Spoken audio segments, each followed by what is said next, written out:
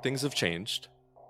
There's a lot that has happened in the past 3 months. It's been crazy, crazy 3 months. We are literally in the midst of a pandemic. The coronavirus or COVID 19 originated from China and now is all over the world.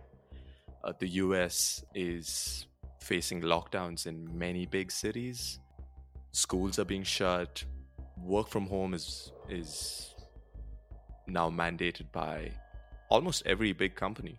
Apple has their retail stores closed in North America for a while. So has Nike, and the leagues are closed. The NBA, the Premier League have been postponed indefinitely. Um, and in all this, there's a toilet paper shortage. There's fear in not understanding what this disease could actually be. People are not really flying, the hotel industry, airlines, cruise.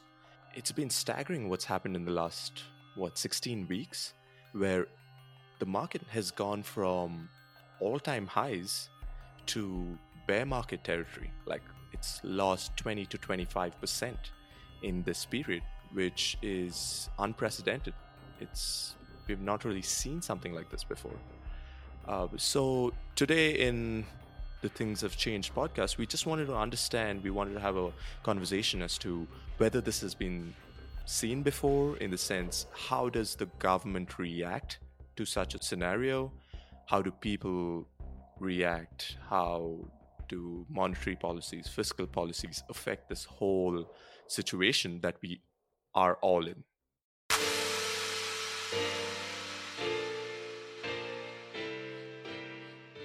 An engineer, banker, and dancer go on a hike. They realize how things have changed and start a podcast. Hi, I'm Jed, the banker. I'm Shikhar, the engineer. And I'm Adrian, the dancer. And we are THC.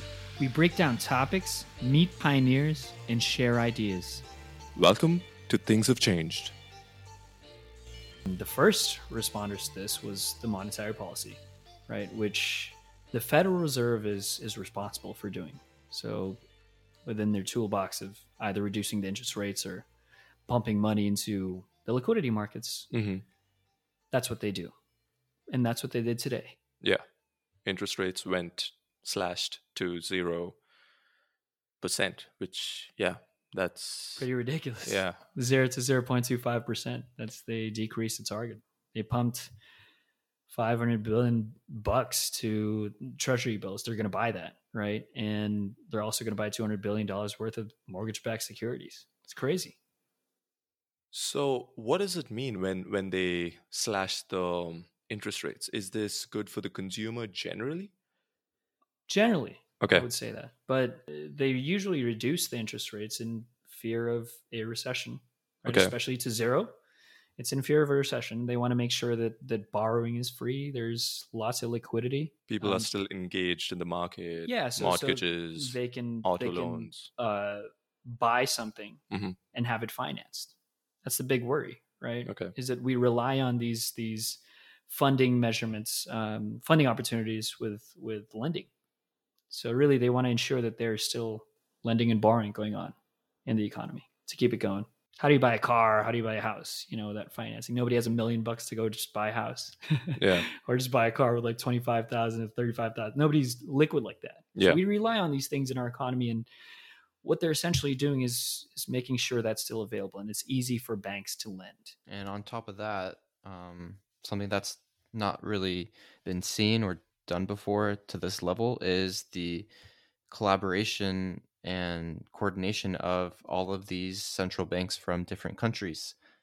You see the Bank of Canada, Bank of England, Bank of Japan, the Swiss National Bank, all announcing that they're going to be working together to ensure that we have liquidity in the markets and to really make sure that the US dollar is strong and doesn't fall off the map.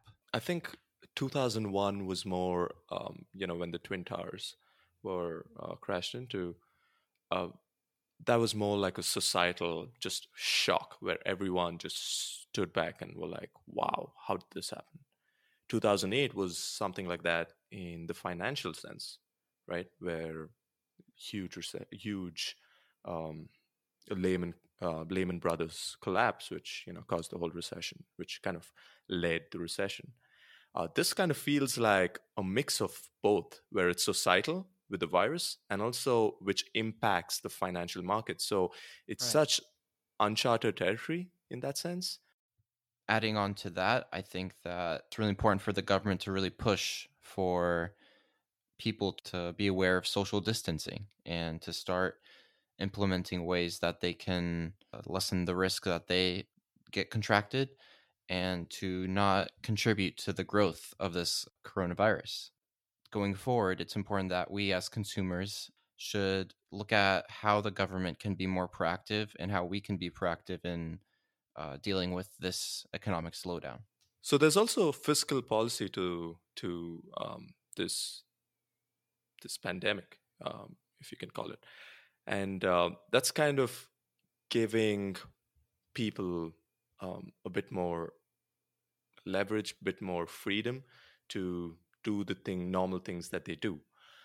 One example is in 2008, the government actually handed certain low-income families $600 to actually continue their normal life, buying groceries, going out, having food on their plates, things like that. So, it could be tax breaks for small businesses to keep them going, keep them running in such a time. And Increasing time for paid leave. Yeah. A lot of tech companies has even participated by having unlimited paid time off. Yeah. So I mean, a large portion of employment is hourly workers. So what do they do when they got to make sure they are practicing social distancing right. while not being at work? People don't have the luxury to work from home. Not all people have that luxury. So the fiscal side of things in the coming weeks is going to be so important to rebuild what the virus would actually cause. Yeah. Thanks for listening to Things Have Changed. Be sure to subscribe to never miss an episode and follow us on our Instagram at THC_pod. We're going to see you next time.